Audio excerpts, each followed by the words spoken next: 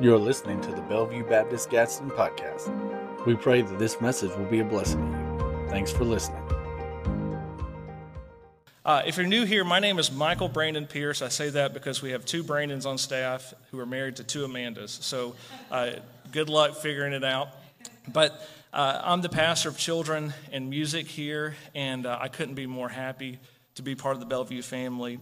And our senior pastor, Colt Hudson, is at the Southern Baptist Theological Seminary working on his PhD doctoral work. And I want to encourage our church family just to be faithful to pray for him during this time because, as I said last week, it is mentally taxing and exhausting. And last week, he had Skyline chili. Yeah. Some of you said, oh, yeah, that's exactly what happened to Colt. So Colt, we're praying for you, and we're hoping that Pepto-Bismol is doing its work. We miss you, too. So do be praying for him. And I just want to say that I'm thankful for Colt, not only as a pastor, but just as a friend. He's a man of God. He trusts the Lord. He follows him well. He's an encourager, and I'm thankful to serve alongside with him. And I'm thankful for the Hudson family and the blessing they are to us. Last week, I bragged on our church during the announcements that I couldn't be more thankful to be a part of the work that God's doing here at Bellevue. I've been a part of many churches over my life, served as a lead pastor in Kansas for a while. I've done children, youth, and worship. And Bellevue is home. This is the place I feel like God put the nail in. And so I will resign with a death certificate in advance one day, if you'll have me that long. But I absolutely love it. And there are a couple things I do love about it, and I want to say this in the beginning. I love that my children are raised in a church that rests on the Word of God and is committed to the Word, unmitigated. My children learn the Word. I'm thankful for the many volunteers and leaders that keep this church a bastion of God's grace on this mountain. And also, my kids have men and women that they can look up to, that they see serving the Lord every single week. Bellevue is an all-hands-on-deck kind of operation, and I love that about our church. And so if you like what you see here, I want to say this. Every single week, you are invited to become a member of Bellevue Baptist Church. As we sing our closing song, you can come down here to the front, and there are some very kind folks that are much more attractive than me and sweeter, and they'll walk you through that process. But every single week, you can express your desire to join the church, and we would love to have you be a part of the ministry that God's doing here at Bellevue. It's just incredible. So again, I couldn't be more thankful for our church. Now, as we enter the Christmas season, there are many mixed emotions about this, but I'm going to say this unashamedly. I love Christmas. All right? I'm here. Yeah, round of applause. All right. I'm here for it. Last year, I think it was like the second week in November that I had the tree up and everything for my wife. I surprised her, and I decorated early like the good Lord intended. I want to go all out. I love Christmas because Christmas is a big deal. As a believer, Jesus coming to earth to save my wretched soul is the best thing I could ever celebrate. Best thing ever. I mean, so I want to go all out when I celebrate Christmas. Because it's a big deal. I even put in my notes that my personal goal is to make Clark Griswold look like a Jehovah's Witness. Go big or go home. And some of you say, why make him look like a Jehovah's Witness? If that's you, you need to take Colt's Wednesday night classes on world religions and Colt. So that would be good. Jehovah's Witnesses can't celebrate Christmas, for those of you who don't know. But anyway, I can, and I do. And I love Christmas. I can't say it enough. I mean, I think I've said it 6 times. I love Christmas. My mom and dad are right over here. Maybe I got some of that from them. Definitely not my dad, because he had to assemble everything I got. But my mom was the one that got to buy it. So I just absolutely love it. And there's nothing wrong with loving Christmas. There's nothing wrong with the lights. There's nothing wrong with Christmas at the Falls. There's been an attempt in recent years to make people feel bad for celebrating Christmas and saying, oh, it's a pagan holiday, which I would highly debate with other people. And it was Christianized. You know, this is my Father's world, and everything in it belongs to Him. So you don't get to hijack anything from God. So we celebrate Christmas in a big way. And why all the fuss about it? Well, because it's about Jesus' arrival. you and I would still be dead in our sins and trespasses with no way to completely be right with God had it not been for Christmas. So this is, in fact, a big deal. This is the season where Christians, we set this aside to hail the creator of everyone and everything, stepping into his creation to save it from the sin that had pervasively corrupted it. So to think about a holy God coming to live here. I mean, there's some of you in this room that there's cities that you wouldn't want to move to because they're not good. The Lord left heaven to dwell in a ghetto. And he did that to save you and to save me because we needed it. So Christmas deserves our celebration. It points to our need for Christ. So there's nothing wrong with celebrating Christmas, but we have to know what Christmas is really about and keeping Christmas about Christ's arrival. One of the reasons many people have so much stress around Christmas is because they're not celebrating the right thing. You know, Christmas isn't about the best sale at Martin's. Christmas isn't about the 60% doorbuster at Belk, which they do have right now, by the way.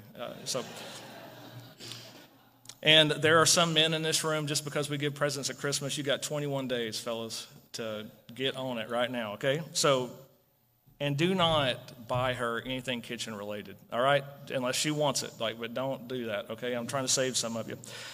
So Christmas is about Jesus, and we keep that in perspective because it shows us our deepest need.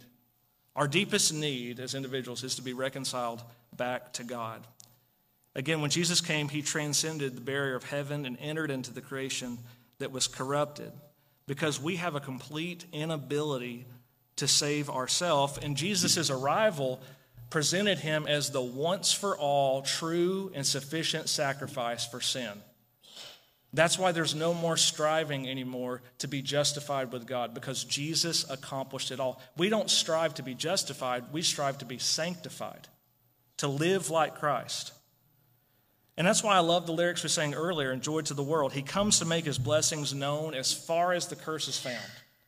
So where do we see the effects of sin and the curse? Everywhere. But where does the grace of God extend because of Christmas? There isn't a sliver of the universe that Christ's dominion does not rush into with superabundance. He is the Lord of all. And we celebrate that. You know, it's good news because all of us are alienated from God and intrinsically in need of reconciliation to him. Romans 5:12 says it this way: just as sin entered the world through one man and death through sin, in this way death spread to all people because all sinned. The original sin of Adam and Eve, our greatest grandparents, has imputed a sinful nature into all of their descendants. And anyone who has ever had a child said, amen. You don't have to teach them to sin. They are born sinners. You know, I joked about this with Rosalind, but a couple of weeks ago, Rosalind had Carrie in here, and she's so cute, and her daddy's preaching his sermon, and he's doing a good job, and Carrie starts fussing, and she wants out. She throws her cookie on the ground. I'm loving it from over there, but, you know, Rosalind has a different opinion right here. And as soon as Rosalind stood up to take Carrie out, what did Carrie do?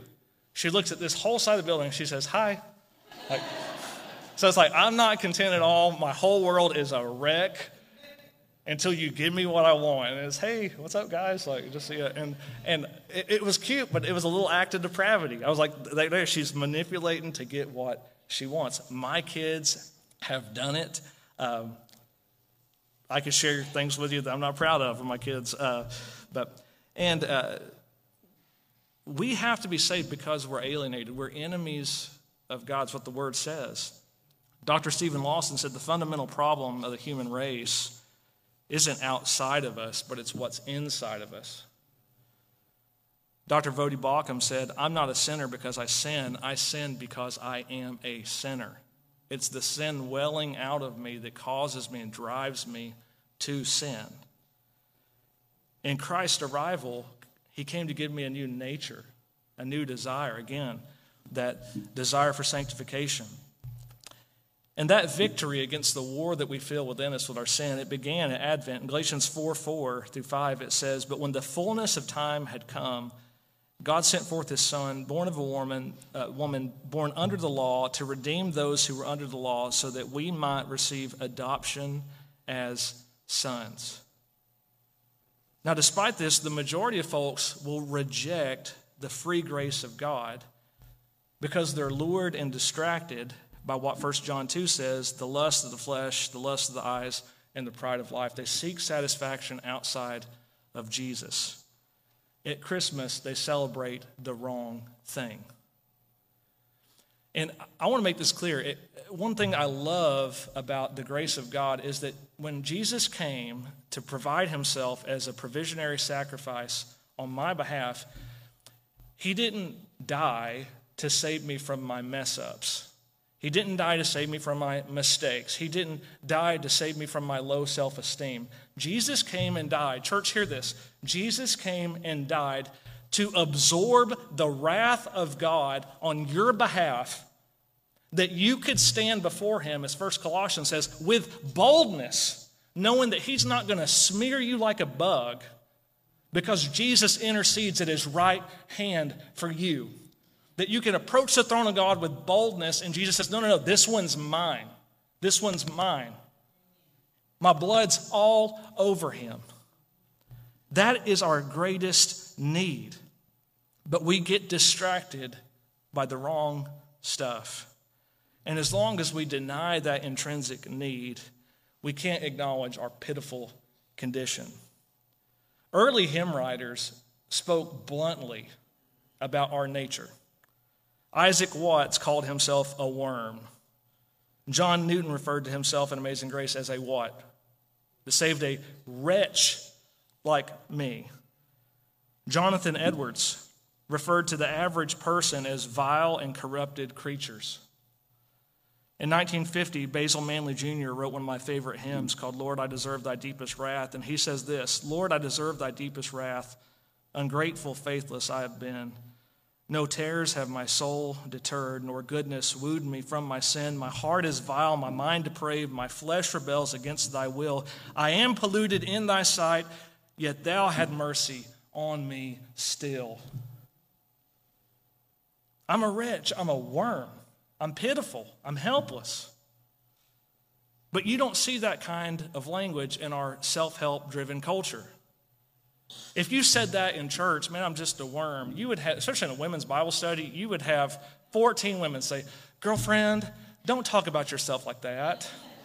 Like, that negative speech needs to stop." I mean, you do that in a men's Bible study, they'd be like, "Yeah, sounds about right.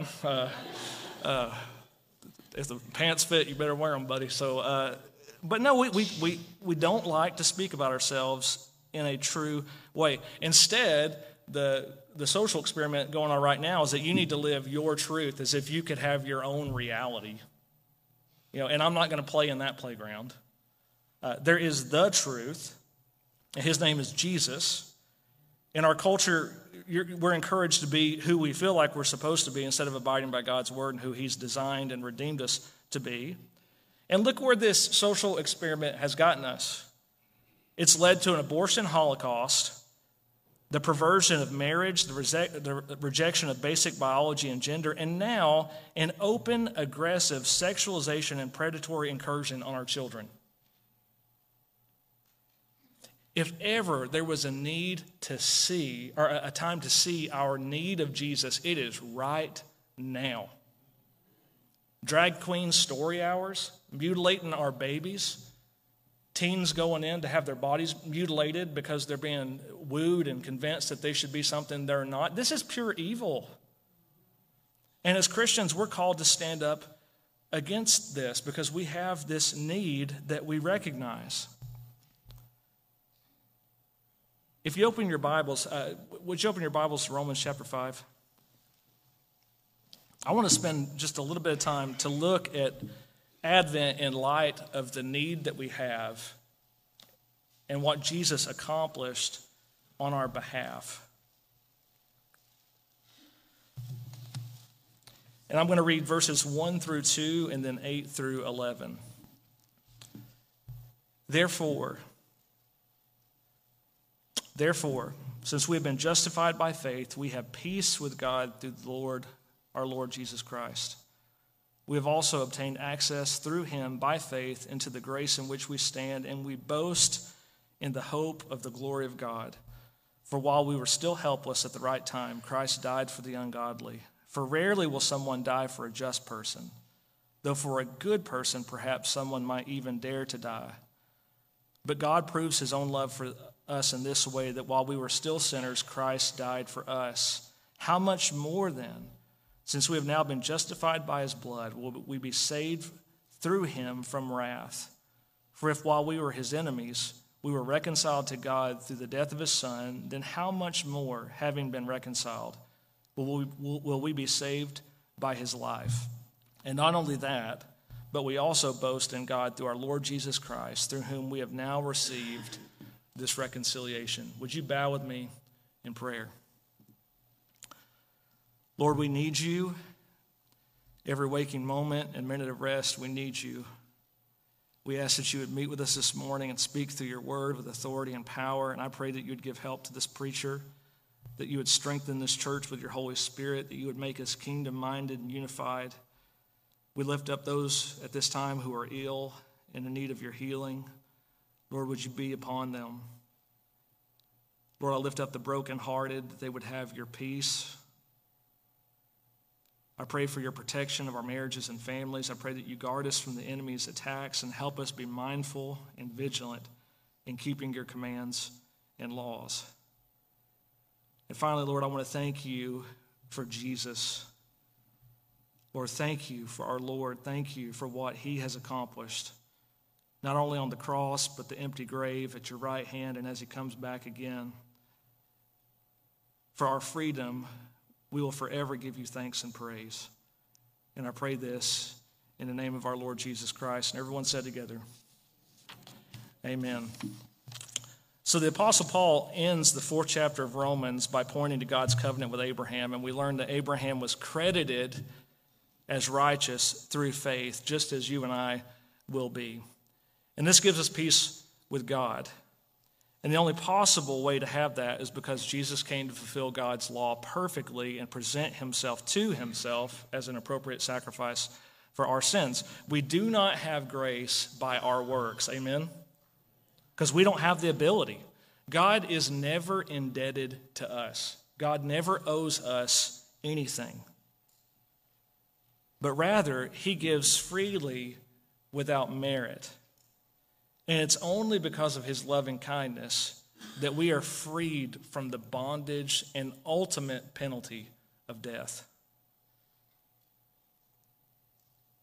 The second point today, the first one, was that Advent points to our need. Advent reveals who our master is. Notice in verse 1 it says that we have peace through our Lord. The word through there literally means channeled through.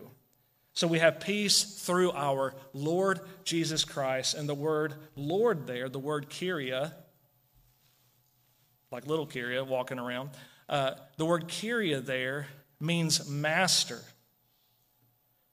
So if you've grown up in church for any fraction of time, you've heard Jesus referred to as Lord. You've heard God referred to as the Lord. The Lord is good. The Lord is faithful. You've heard that a lot. You've heard people say the good Lord. But this Lord, being the master, means one that exercises complete and total ownership. That's why in Matthew 6:24 that he says, many people are going to call me Lord, Master, but I'm going to tell them to depart from me because I never knew them. In other words, those people never submitted to the complete ownership of Jesus Christ. And so Jesus has to be our Lord. He has to be our master. That's why you cannot kind of be a Christian. Often when I'm in an evangelistic situation, I'll ask someone if they're a Christian, and I've gotten that response, kind of. I'm like, well, you can't kind of be on fire. Like you like either are or you're not. But we live in this age, the fancy word is syncretism, where people believe I can follow two opposing ideas and put them together. We have churches here in Etowah County that promote conflicting ideas. They talk about the lordship of Jesus, but then they say you can live however you want. And at Bellevue, when I say being committed to the Word, we have to be people that are of the book and under the book. We have to be under the authority of the Word of God. So Jesus has to exercise complete ownership of our lives. And that's why every person, the most important thing you could ever realize or answer is Jesus your Lord, or are you lost? There is no in between. Is he your Lord, or are you lost?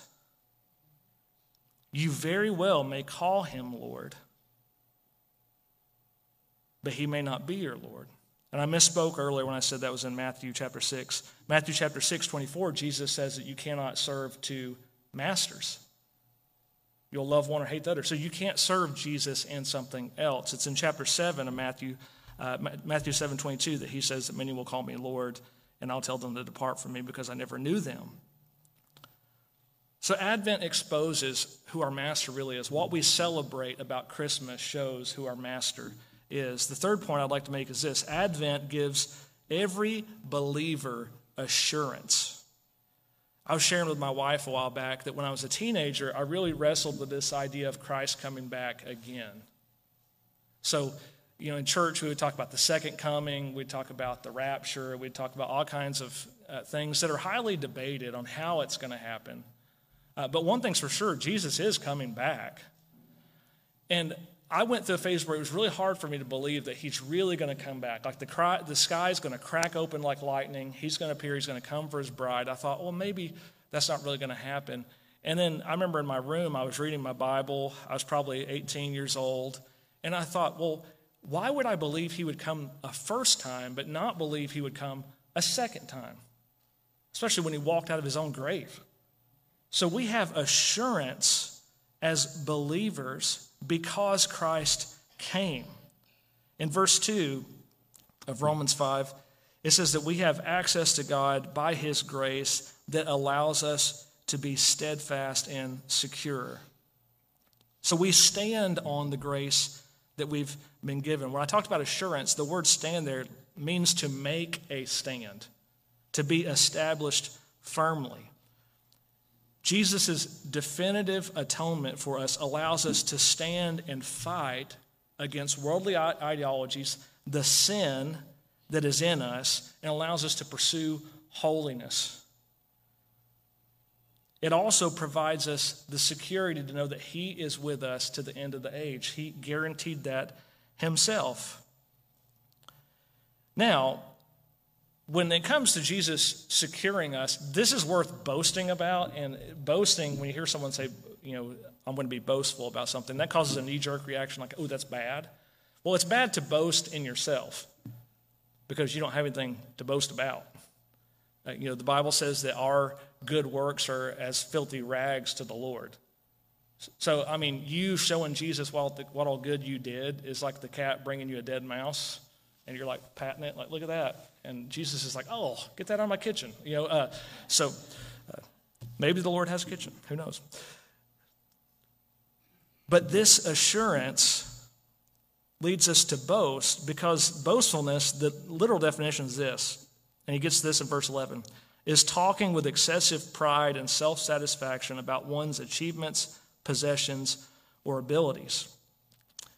And as we sing the song, How Deep the Father's Love for Us, we sing these words, but I will boast in Jesus Christ, his death and resurrection. So as Christians, we don't boast in ourselves. We have pride and satisfaction with what Jesus has achieved, his possession of our souls, and the salvation that he's given. We don't boast in ourselves, but man, we champion Jesus like crazy for the whole world to see. And he guarantees in his word that if he is lifted up, he'll draw all men to himself. So the more you and I boast about Jesus, lift him up higher and higher and higher, others see that, and then the Lord supernaturally draws those people to himself. It's incredible. It's incredible because he would use a failure, a wretch, a worm, a turd, like me, pardon my language, to draw people to himself. It's amazing. And in verse 6 we see, this is the echo in Galatians 4, that at the right time, the fullness of time, when we were still helpless, Christ died for the ungodly. It's important for you and I to see that Jesus didn't die for us when we became savable or when you, quote unquote, got your act together.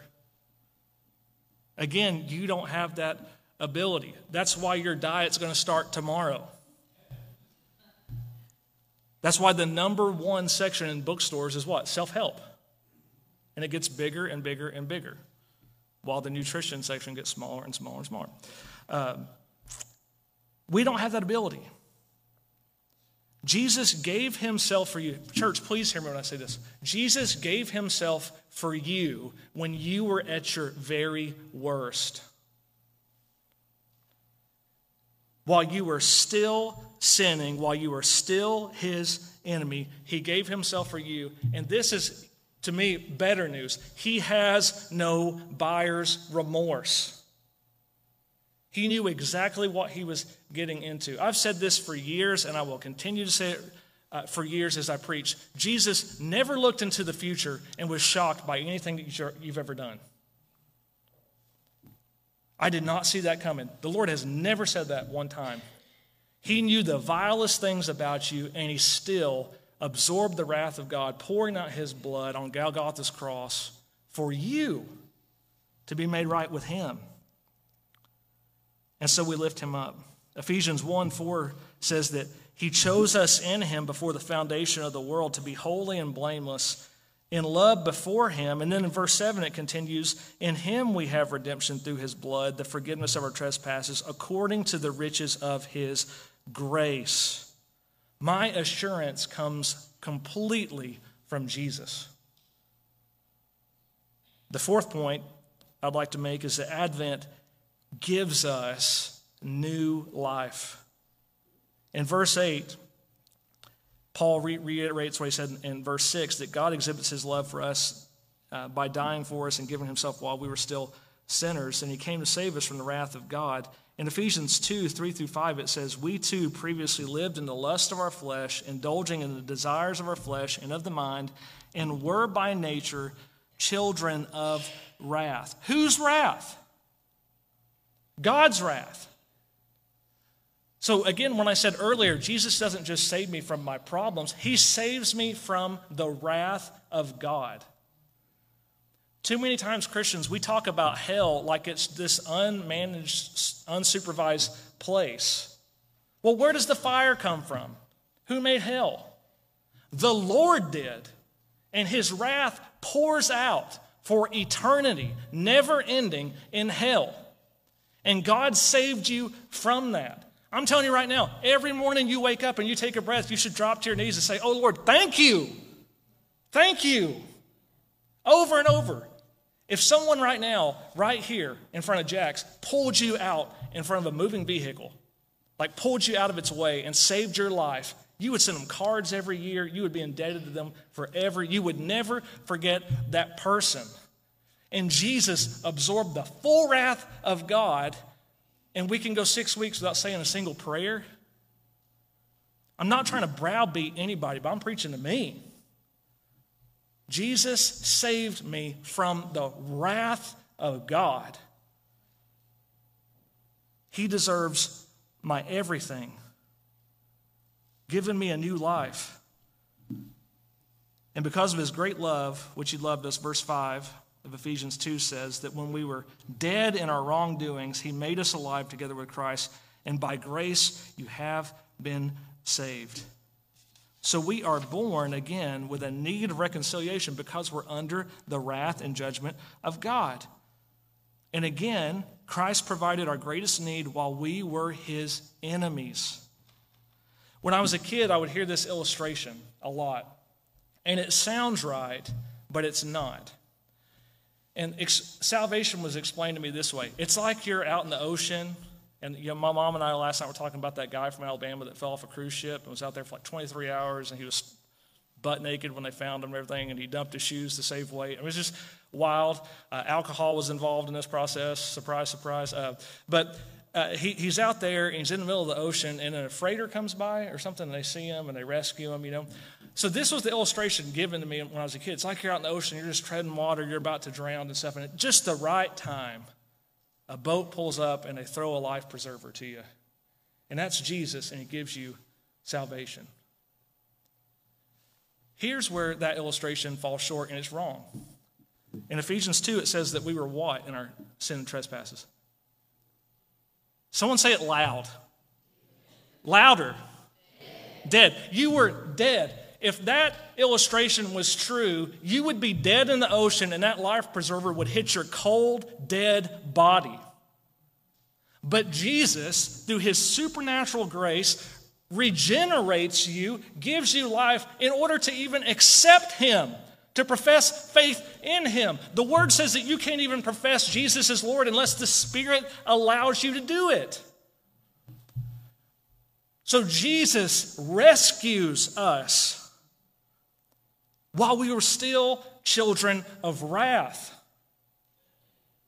Man, I'm telling you, if we were in my church growing up, people would be amen, and there would be hankies in the air. People would be just going buck wild about this because this is true. It gets me fired up, which leads me to my last point, is that Advent, Christmas, fuels our worship.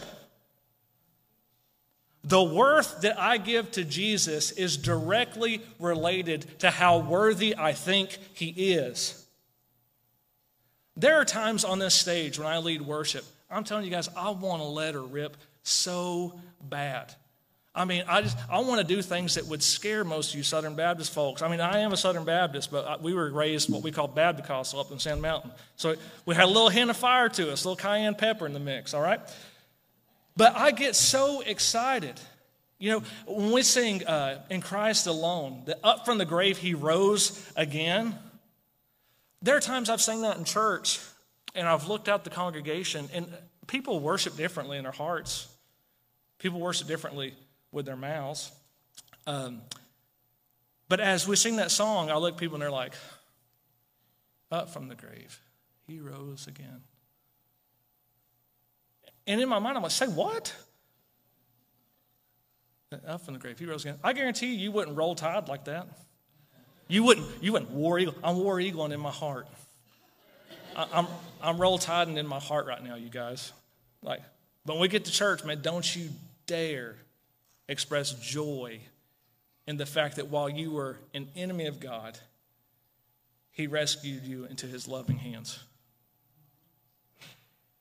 And all God's people said, amen. All right, y'all loosen up. It's all right.